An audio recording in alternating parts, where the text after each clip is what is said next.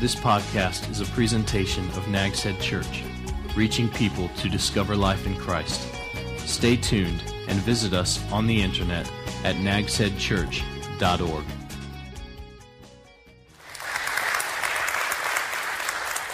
Thank you very much. It's great to be here. I said when I woke up this morning, I'm at the beach. The sun is shining. All is good. I really wanted to wear my flip-flops just because. But when I went outside, it was like, maybe not. Do we have flip-flops? I see some. Very good. Now, I realize that you missed an hour of sleep last night. And here, I just have one request. Don't make up that hour this hour.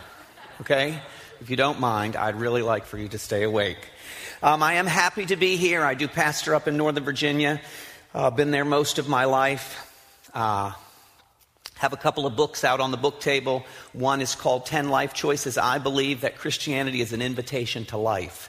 Not about going to heaven, but about having life now that continues through eternity.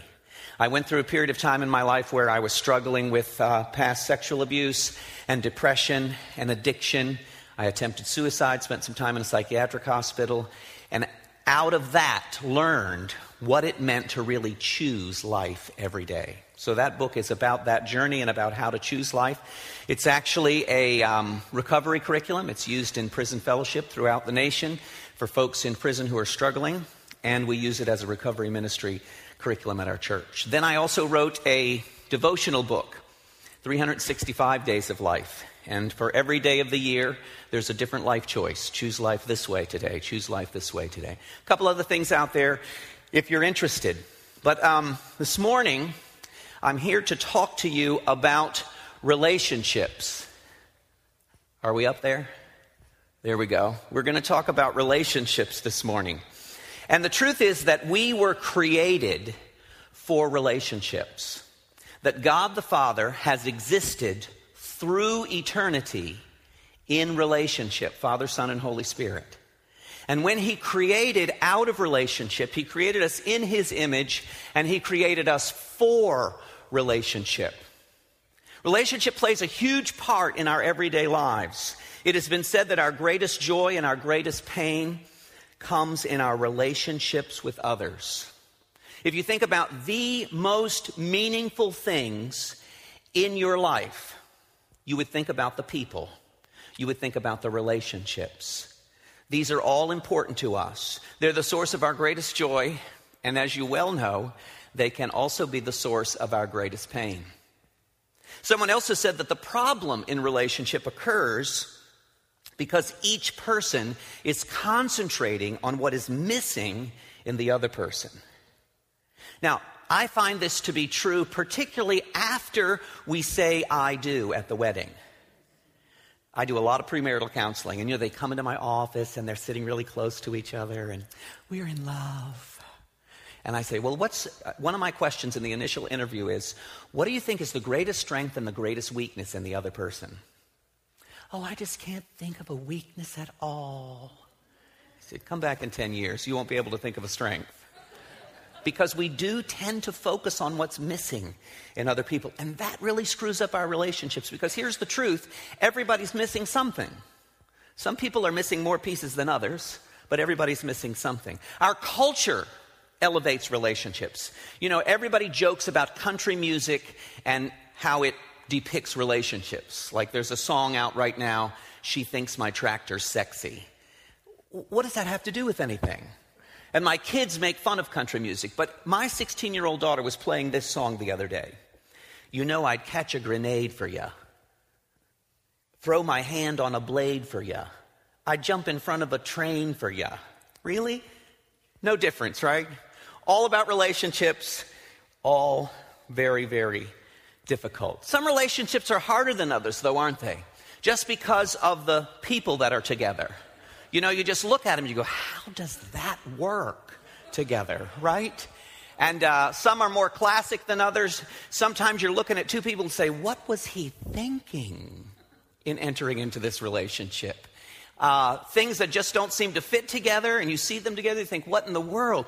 Some relationships are just really, really strange, aren't they?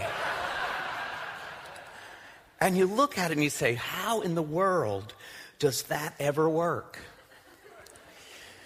Now, the truth is that in the body of Christ, relationships are also very, very important. Jesus hinted in the Gospels that Satan was going to attack the church. He said, the gates of hell will not prevail against the church that I'm going to build. Now, if Jesus said the gates of hell will not prevail, it meant that he was expecting the gates of hell to try. And more often than not, Satan uses relationships in the church to destroy the church. And we're not just talking about the 21st century. We're talking about from the very beginning. Do you remember the Apostle Paul? You've heard of him, right? He had a really good friend and partner named Barney. Do you remember Barney? And they fought, didn't they? What did they fight over? Relationship. John Mark. And they split up because of that relationship. And so relational problems, when Paul writes his epistles to the Corinthians, when he writes to the Colossians, when he writes to the Philippians, somewhere in there he's talking about, well, you guys got to learn to get along with each other. You got this guy and this guy, come on, you guys got to work this thing out. Because relational problems have always been part of the problem of the church. I always say, if it weren't for people, my job would be so easy. I think pastoring is a lot like cat herding. Trying to get people to move together in a positive direction. Now, the passage we're going to look at, I want you to turn to it this morning, 1 Thessalonians chapter 5. The passage, of course, is about relationships. The book of Thessalonians was written to the church at Thessalonica. You may remember that on Paul's missionary journeys, one of the places that he visited was in the northern part of Greece, which was the region of Macedonia, and he went into a place called Philippi. Now, who remembers the big deal that happened in Philippi?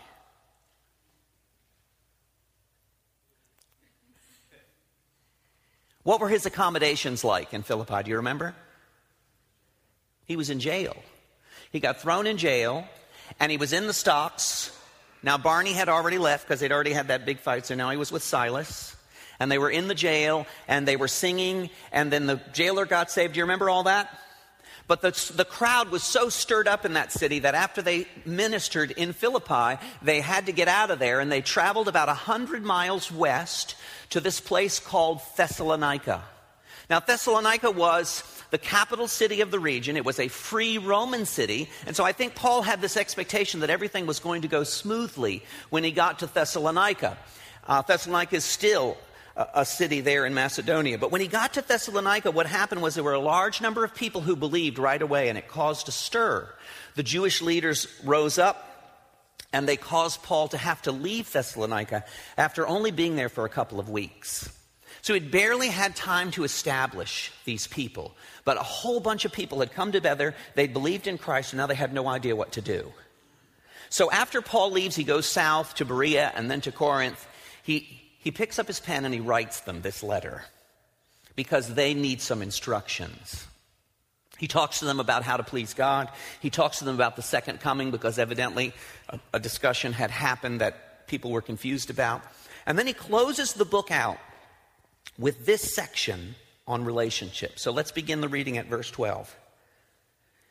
He says, "Now we ask you, brothers, to respect those who work hard among you, who are over you in the Lord and who admonish you. Hold them in the highest regard and love because of their work. Live in peace with each other. And we urge you, brothers, warn those who are idle, encourage the timid, help the weak, be patient with everyone. Make sure that nobody pays back wrong for wrong, but always try to be kind to each other and to everyone else. Be joyful always. Pray continually. Give thanks in all circumstances, for this is God's will for you in Christ Jesus. Do not put out the Spirit's fire. Do not treat prophecies with contempt. Test everything. Hold on to the good. Avoid every kind of evil. May God himself, the God of peace, sanctify you through and through. May your whole spirit, soul, and body be kept blameless at the coming of our Lord Jesus Christ. The one who calls you is faithful, and he will do it." Now, I don't know if you can tell that Paul starts this kind of in paragraph form, and I think what happens is so many thoughts start to fill his head that he just starts listing them off one at a time. There are so many things about relationships that were important for him to communicate in this time. He starts off, though, by talking to them about relationships between the leaders and the followers.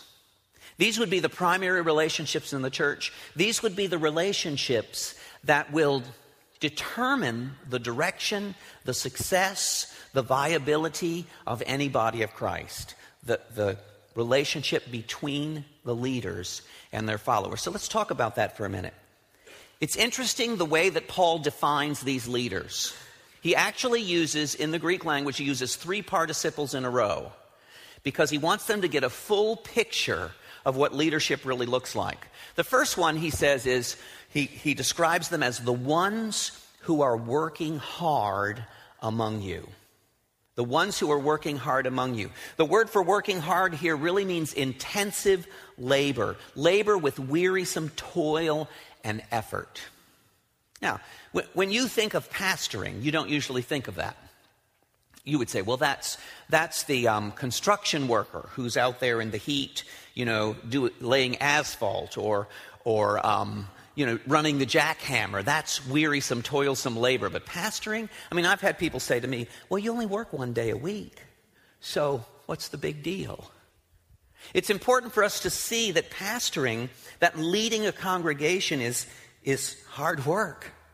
Because there are children to teach and babies to watch and funds to raise and buildings to maintain and lives to counsel and truth to proclaim and lessons to write and staff to manage and prayers to be offered and programs to be run, sick people to be visited, funerals to hold, weddings to hold, baptisms to hold. There's communion, and then there are committees.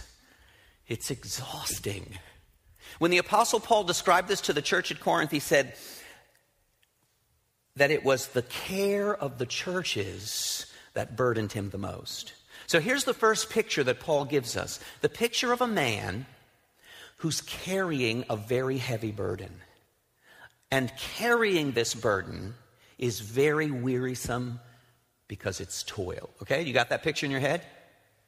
Hello? Okay, good. The next participle that he uses, the ones who are over you. Literally, the ones who stand before you. And this doesn't speak so much of the work as it does the position. These leaders are the ones who are ruling over you. They're not behind you, pushing you forward on your journey with the Lord. They're in front of you, trying to motivate you forward as a leader among you. And so this speaks of their spiritual authority. It also speaks of their spiritual responsibility. The book of James tells us that teachers will be held accountable for what they teach. Now, my whole ministry has morphed from the time I first became a pastor. And when I think back over some of the things I said from the pulpit in my earlier years, oh God, please don't hold me completely accountable for those things. Because we grow as well.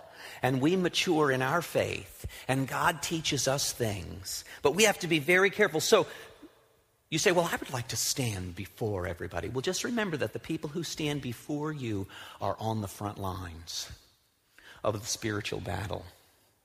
So we've got this picture now of this guy who's carrying this heavy weight.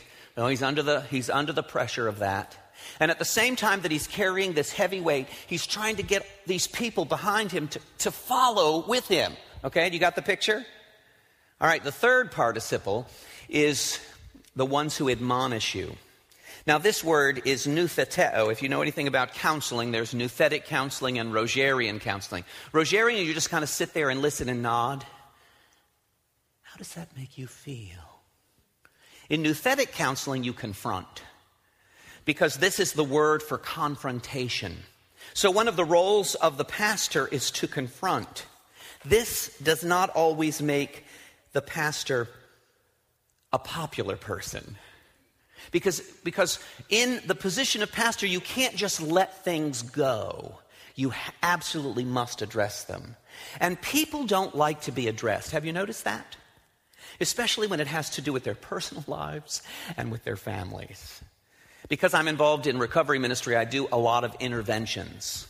And so I was about a year ago at an intervention, and you sit down before the intervention, before the person comes in, everybody decides what their role is. In this particular intervention, I was to be at the door before the escape, okay? Because they said, well, he trusts you the most, so if he starts to run and you're standing there, you're the one who might be able to talk him in. He was a heroin addict, and he had 3 children and his wife, and it was just, everything was falling apart. So I stood at the door, and they did their confrontation, and just as we suspected, he got very, very angry, and he got up to bolt for the door, and I was standing there, and I put my arms out like this, and he flattened me. I mean, he decked me, okay? And then he just stepped over me and went out the door. So, this whole thing of confronting is overrated as far as, being a positive thing. Sometimes leaders, because they've been hurt like that, they can tend to kind of back off from that. And in Timothy, Paul describes them. He says, the time will come when men will not put up with sound doctrine. Instead, to suit their own desires, they will gather around them a great number of teachers to say what their itching ears want to hear. We can't afford to do that. So this minister, this pastor, this leader is this guy carrying this heavy weight of the churches, and he's trying to get everybody to move forward, but now he's also got to watch his back because people are throwing darts at him, right? And so he's got to keep dodging that, as he's confronting and leading and moving forward. So this is a difficult thing. And Paul was trying to get these Thessalonians to understand that. Now, the leaders in this church hadn't been leaders very long. They were novices. Everybody in the church was a novice. It was a young church. And so very important for them to be able to establish these people as leaders. So once he defines them with these 3 participles, then he starts to say, okay, what is your attitude toward these people supposed to be? The first thing he says is hold them in the highest regard in love. So the very first thing, as far as our attitude is concerned, is loving respect for these people. You know what Ephesians says? Ephesians says that the pastor is actually a gift to the church. Elders and pastors are gifts that God gives to. They're not just jobs. They're not just roles to play. They're actual gifts.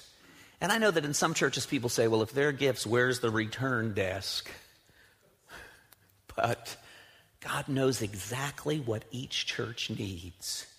And he brings people with differing skills and differing personalities. And he says, this gift is for the body of Christ at Nags Head Church. Now, if God gives you a gift, are you going to say to him, I'd rather have something else? We receive what God gives to us. And we respect it, even if there are times when we don't respect the person themselves because of something they've said or something they've done. We respect them because they're the gift of God to the congregation. And we love them with our hearts. Now, it's not necessary to always agree or appreciate their style. I have a lot of people in my church who do not appreciate my style. Pastor Bob, why can't you just be a little less aggressive? A little less passionate. Why are you so passionate all the time? Hey, it's how God wired me. It's my role. And so sometimes we don't like what they do or how they do it, and we do not have to agree with them. But what happens in churches, we have so many sideline coaches. I know you've been to the ball games where the coach who's paid, who's a professional, who's supposed to know what he's doing, and everybody on the sidelines is calling him an idiot. Okay, if I were the coach, why would we play this person, put this person in, blah, blah, blah. Guess what? You're not the coach. And do you know why? Because you have no idea what you're talking about. Okay? Because you've never been in that position with that kind of pressure, with 30, 40, 50,000 people looking at you. You've never been there before. So don't tell me that you can do a better job. But this happens all the time. I want to remind you on this point that pastors, elders have feelings. I know this is really difficult for you to understand. They have feelings. And when people walk away from them, guess what? It hurts. It hurts when people walk away. I remember just maybe 2 months ago, a family came to me and they said, Pastor, we've decided to go elsewhere, which I'm okay with because I believe the body of Christ is big and our church isn't for everybody, so okay, fine. But here's what they said, now don't take it personally, but we just don't feel we're being spiritually fed here. Now, how do I not take that personally? I'm the one feeding, okay? And you're not being fed, so yeah, that hurts, you know? Because we are people and we don't like to be walked away from. I remember a few years ago, as kind of an illustration, I went out to California for a conference, and I have a medical condition that causes a lot of arthritis pain. So I'd been on the airplane, and so I was really stiff, got to the hotel, and I noticed that I had several hours before the first session, and they had a hot tub. Well, hot tub is my friend. By the way, there's one at the beach house I'm staying at. So if you need to find me this afternoon, okay, that's where I'll be. So I decided I was going to go to the hot tub, so I got my swim trunks on, I had a t-shirt, got my towel, going down to the hot tub. And as I'm going, I'm thinking, God, please help the hot tub be empty. You know, because I'm self-conscious, you know. I frankly look better with my clothes on. So I get to the hot tub enclosure, and I open the door. There are 3 women in the hot tub, okay? And as soon as I open the door, they lock eyes with me. So I'm self-conscious, you know? I'm a person, I have feelings. And they're staring at me, so I get really nervous. I take my t-shirt off really fast and throw it over the fence, and then I jump down into the, you know, so I can have the water up to here, right? Problem is I jumped in too fast. So my trunk's filled with air. So now I'm kind of bobbing on the top of the hot tub like this. And they're staring at me, so I'm self-conscious. So I said, well, what I'm going to do is I'm going to press down on my shorts slowly so that the bubbles will match the bubbles that are coming up in the hot tub. But they're staring at me, so I got nervous, and I pressed too hard. This big bubble comes up in the middle, and their eyes got really big, and then I didn't know what to say at all, so I just said, excuse me. Now they're getting out of the hot tub, and I try to salvage the situation. I say, no, it's okay. I was just releasing air. So now I'm sitting in the hot tub all alone, feeling rejected. Pastors have feelings. They don't like to be walked away from. And so this idea of treating them with loving respect. Now, I said you don't have to agree with them all the time. And you know what? Scripture has this wonderful passage that talks about what to do if you don't agree with somebody. And did you know that it doesn't involve going to somebody else and telling them? Did you know that? It's not in there. It says if you disagree with somebody in the body, would you just go to them and in love say, really struggling with this? If we do it any other way, it's sin. It's divisive. It's the enemy trying to destroy the body through relationships. Loving respect. Then he says to live in peace with each other. This idea of living in harmony, learning to get along. You know that out in the world, in the business world particularly, it's a dog-eat-dog world. But in the church, it's sheep-eat-sheep. And they do it all the time. I said in our initial discussion that the problem with relationships is that we end up focusing on what's missing in the other person. And this is what causes us not to be able to live in harmony, because we're looking on something that is an inadequacy in the other people. I don't know all of the elders and pastors of your church intimately, so I couldn't say, but I do know this: they all have inadequacies, okay? They all have shortcomings. They all have flesh patterns that have developed in them that are going to show themselves from time to time, because we all do. And in order to live in harmony, we can't focus on those things. Leaders who are constantly criticized are in danger of being distracted from leading. Remember the picture, right? You're holding the heavy weight, right? You're trying to get people to come forward. Well, if you're constantly having to turn around because you're afraid you're going to get stabbed in the back, it definitely compromises your ability to move forward. So, churches do what Israel did. They wander in the wilderness because the leader is not free to move the congregation forward. So this is Paul's advice to them in relationship to their leadership. Now, this is really scary that you put me up here. Is there a clock? Oh, there is a clock right there. Okay, I'm good now. I need to get my bearings. The next part of the passage is actually kind of shifting now from the follower leader to the relationships within the church itself, the peers. So this is everybody with everybody. Before we move on to that, though, I want us to think about this idea of the elders, the pastors, being gifts. Now, this is what God says, right? And maybe you've never thought of that before. But when somebody gives you a gift, what's the proper response? Right. You know, I imagine that when you guys are at a ball game or something, and something happens that you really like and you agree with it, you don't go, thank you. You say thank you, right? So, if somebody gives you a gift, what do? You say thank you. So, I want to call the elders who are here to come stand right here. Where are they? Here's Rick. Here's Andy. Are Steve and Nathan not in here? Oh, Steve. And who else? Nathan's not in Millville. Okay. Steve's around somewhere. He's trying to get people to follow him. He's trying to get people to and he's watching for darts in his back. All right, here's what I want you to do. Put your stuff down and come up here. You guys move up there, right there. And I want you to surround them. All right? And we're gonna offer thanks. This is not a stoning, I promise.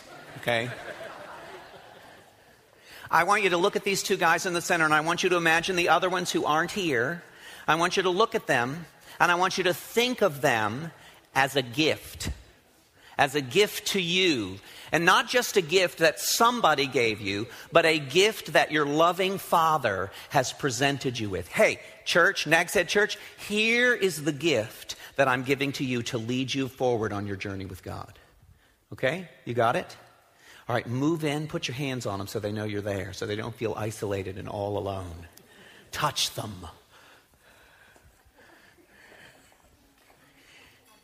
All right, let me pray. Lord, we thank you. You love us so much that you give. We know that you give good gifts because you gave your Son. You gave us life. You gave us grace. You gave us hope. And then, Lord, on this human level in these relational areas, you've given us these leaders, pastors, elders, who have this tremendous responsibility to lead this church forward, to carry the burden of the spiritual welfare of others. And Lord, you knew exactly who needed to be here. You know their strengths, you know their weaknesses, you know their flesh, you know the strength and passion of their spirit. And you've uniquely crafted this team.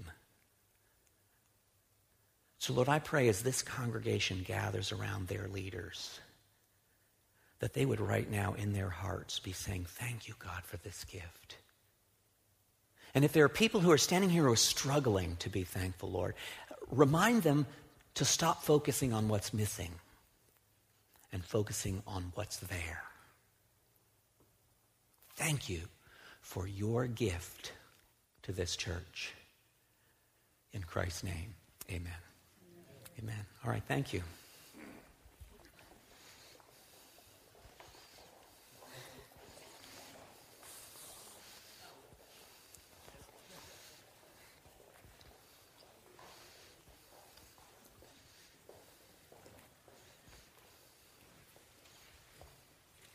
See how obedient they were, Rick? I mean, I said, come up here. They came up here. I said, put your hands on. They put their hands on. They're good people. Right? All right, as he moves on now in the passage, he moves past the leader-follower to the peer relationships. Okay, these are the relationship that you have with each other. And he says in verse 14, kind of changing the topic here, we urge you, brothers. This idea is that there's something that's coming that's really important. So he's like clicking his fingers. Come on, guys, this is what I want to tell you about. And he's getting ready to kind of give them a list of action items that relate to the relationships that we have with each other.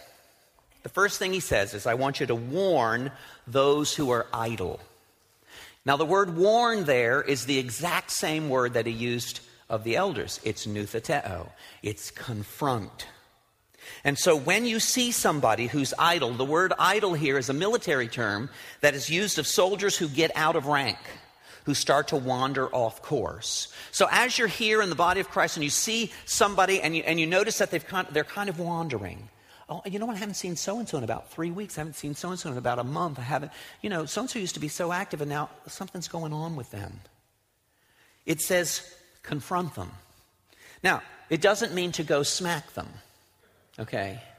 It means to gently invite them back in, to come alongside of them, warn those who are idle. And secondly, it says encourage the timid. Encourage the timid. The word encourage here is the word for comfort. It's to relate a tale, to tell a story, to speak the truth, to be kind of a cheerleader for people who are timid, people who are little-spirited, people who lack courage. You know that some people can push through problems pretty well, and other people, they just get blindsided so quickly.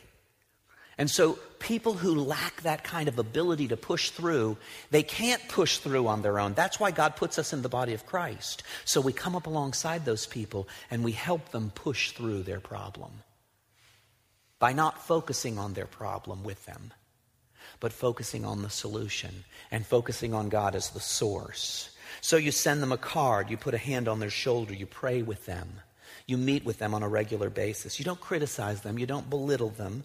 You don't disdain them because they can't seem to get over. When are they going to get over it? Sometimes it's difficult for some people to get over things because they're timid in their spirit. Thirdly, he says, help the weak. Help them. Literally hold on to the weak. Hold them up. Don't look at the weak and say, well, they just haven't progressed in their spiritual life the way I have. No, go to them and hold them up. The weak are the strengthless. Scripture says, bear one another's burdens. Come alongside them. Then he says, be patient with everyone. I wish he hadn't put that one in there. Okay? I'm pretty good at those top three, but man, that last one. If you're a very passionate person, if you're an aggressive person, then patience is not one of your strong points, usually. When I was going through Bible college, I worked as a teller in a bank. And inevitably, especially on Saturdays, we'd get a long line of people. And did you know that people don't like to wait in line? Have you noticed that about people? And they want to yell at somebody. They want to take it out on somebody. So this one particular Saturday, I was at the teller booth, and things weren't going smoothly, so the line was backed up and people had to wait and they were irritated. And there was this one woman in the line, and you could see her huffing and puffing, and then she would make statements like, hello, when are we going to move? That kind of stuff. She was very loud and obnoxious. And I was, So she came to my window. She was a heavy woman. And I said to her, I'm sorry about your weight.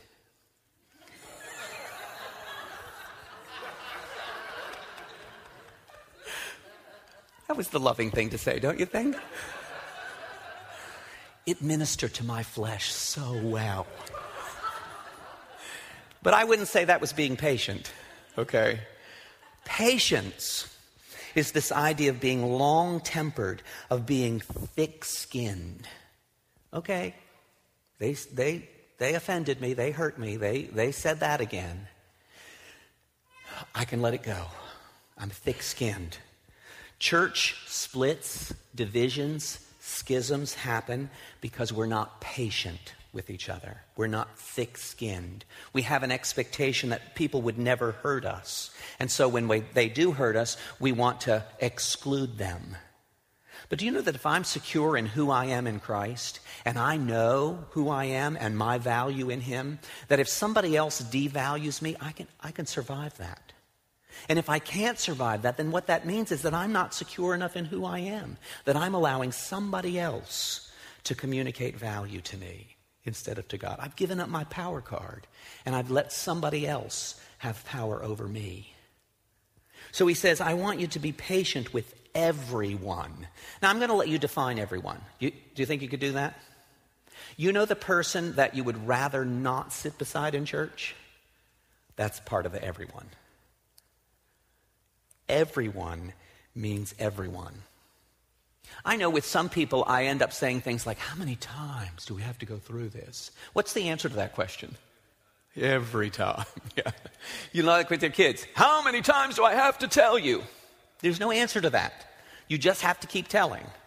And so that's our role in our relationships with each other. So how are you doing? Think about your peer relationships in the church. Are you warning, encouraging, helping, and being patient? Use it as kind of a checklist. So 1 out of 4 is not so bad. It just means we need to improve. We need to work on our relationships. All right, now he continues on in the passage, but he's kind of moving away from actions now. He says, make sure. This is introducing a new topic. He's shifting from actions now to our attitudes. So, if you were doing okay with actions, okay, I'm doing all the right things. Now he's saying, I want you to think about the attitude with which you do those things. And first he says, don't pay back wrong for wrong, but be kind. Now that means that the foundation of your relationships has to be grace. And that you have to approach relationship from the vantage point of grace. If you say, God, I could just never forgive that person for what they did, then put yourself in the place of Christ, who on the cross looked at the men who put him there and said, Father, forgive them. Christ, who forgave his own executioners, lives in you. You have the power to forgive everyone. You never have to repay somebody for the wrong that they've done to you. You can let it go. Your relationships can, at their foundation, be filled with grace. Last Monday, my wife and I celebrated 35 years of marriage. And I'm only 42, so. Now, that relationship, let me just tell you something. If there weren't grace in that relationship, she'd have left me a long time ago. In order for relationships to stand, there has to be an attitude of grace for one another, extending grace. Then he says, be joyful always. So there needs to be this kind of attitude of joy. And I realize that for some people that's more difficult than others because you kind of have this negative Ned personality where you're always kind of down in the mouth and whatever. But the truth is that the joy of the Lord is also inside of you. Well, it's just my personality, kind of like Eeyore. We can't all, and some of us don't. All right, that's your flesh. Yeah, you were probably born that way. You were probably raised that way. You probably developed that way as you were growing up. But you became a whole new person when Christ came in. And guess what? There's some joy in there. Maybe you need to find it. Dig deep. Connect with it. All right? Be positive. It's there. Then he says, pray continually. Now, this does not mean go, oh, Lord. It basically means just be aware of your connection to God at all times. Practicing the presence of God. Okay, God, you're here. God, you're here. And just constantly being able to sense the presence of God. It's an attitude of prayer. Then he said, give thanks in all circumstances. It's interesting that the word for grace is the word charis. And the word for thanksgiving is eucharisteo. It's to be well-graced. So we develop a thankful heart when we recognize that we have been well-graced. I have been the recipient of so much grace that there's nothing I can do but be thankful for it. It's like, God, I really don't deserve to be where I am. I don't deserve to have what I have. I don't deserve to have a relationship with you, and I'm going to live forever in your presence. I don't deserve any of that. I have received so much grace. When I think about what I've received, that's where eucharisteo comes from, the attitude of thankfulness. Then he says, don't put out the Spirit's fire. And what that literally means is just allow yourself to be Spirit-filled. Now, what is it that puts out the Spirit's fire quicker than anything else? It's your flesh. And we all have it.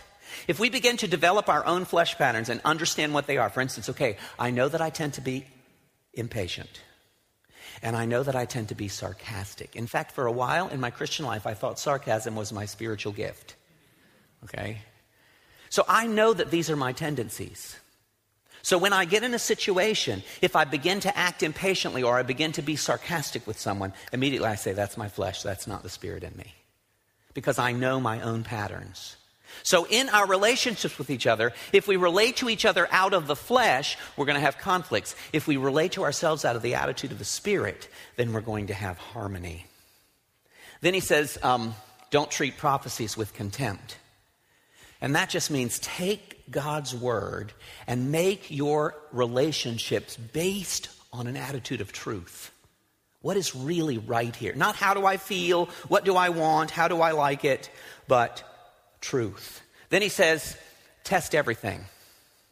So you're not going to be gullible with people. You're not going to believe every story that everybody tells you. You're going to have a spirit and an attitude of discernment as you relate to one another in the body of Christ. Hold on to the good and avoid the evil. There has to be an attitude of purity, avoiding what is evil in these relationships and looking for what is good. Okay, so we already had the 4 checklist, right? You got the leader-follower thing down, right? You know how to treat them.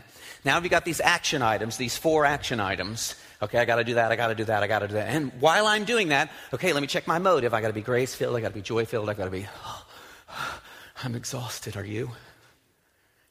My congregation often calls me PB for Pastor Bob.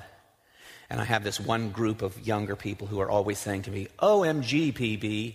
You know, like, really? What am I supposed to do with all this you're telling me?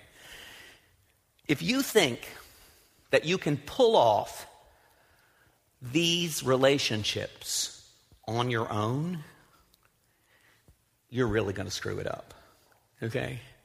Because within ourselves, we are just flat hard to get along with. I could probably spend a day with each of you, and I could make a list of things that I don't like about you. And you could make a list of things you don't like about me. Because that's how our flesh operates. We can't pull this thing off. Sometimes we say, well, I'm just going to try harder. Okay, so that's impossible. And everything that Paul has written in this passage is impossible. We can't do it. Not in our own strength. We can't lead. We can't follow. We can't relate. And so he ends the passage. May God himself, the God of peace, sanctify you through and through. May your whole spirit, soul, and body be kept blameless at the coming of our Lord Jesus Christ. The one who calls you is faithful, and he will do it. I want you to envision every relationship in your life by this little triangle here. There are 3 individuals in every relationship that you have. 2 of those individuals are variables, and 1 is a constant. You don't want to make the variable your source, because you may go to the source one time and it's changed. It's no longer available to you in that way. This works particularly in husband and wife relationships. I'm depending on my wife for my sense of value. You know, there are some days that she just flat doesn't value me very much. And so I'm let down. But she is not my source. God is my source. And so whenever I can't get what I need out of this person, or I'm not receiving what I think I should receive out of this person, or I don't think I can give to this person what I think they need, then I have to go to God with it. Because I can't change other people. I can't make them be what I want them to be. But I can definitely go to God. One of the things about my wife and I is that my wife, at 35 years now, she is slow. Okay, that woman is so slow. I do everything fast. She does everything slow. So we go to the mall. We pull into the parking lot, okay? I get out of the car. I go to the door of the mall. I hold the door open and I look back. She's still in the car. Only God knows what she's doing at this point. I mean, I have no idea. How long does it take to get out of a car? So I stand at the door. Now, after 35 years, I have learned this. I'm not going to say a word to her. But I stand at the door and I lift my head up. I say, dear God, speed that woman up. Okay? She's in the car. Dear God, slow that man down. Because we're not looking to each other anymore for that. We're just venting it to him as the source. And then we let it go. And then by the time she gets to the door, oh, let's go shopping. She shops slow too, though. It's just, That's why I pray without ceasing, you know. But God is the source. So in every relationship, when the relationship starts to get difficult, before you do anything, go to the source. All right, God, I'm going to need a little extra grace for Pastor Rick this week, all right? I don't know what got into him, but okay. But God is the source of that extra grace. I'm going to need a little extra patience with Sister so-and-so. If she says that to me one more time, okay, you know who the source of patience is, right? You go to the source. So I think it's really interesting that Paul is talking to this fledgling church, and he doesn't want them to be destroyed by relationships. He starts by laying the foundation for these leader relationships and how important that is, and then he goes into how all these other relationships are so important, and then in the end he says, but you can't do it yourself. Listen, God's the source. You got to depend on him. What a place to end the book, right? And this is where we end this morning. If we want our relationships to honor God, if we want our lives and our churches to move forward together as the body of Christ, then we're going to have to depend on him to do it. Let me pray with you. Lord, you love us, and you put us in the body together on purpose. And you want this body to grow, not just in numbers, but also to grow in their walk with you, in the depth of their relationship with you. And Lord, it could be threatened by relationships. So right now, Lord, we surrender to you these relationships. And we ask that, Lord, you would be our source for getting along with each other, for supporting our leaders, and for loving each other in a gracious way. We pray this in Christ's name. Amen. This has been a presentation of Nags Head Church, reaching people to discover life in Christ. Visit us on the internet at nagsheadchurch.org.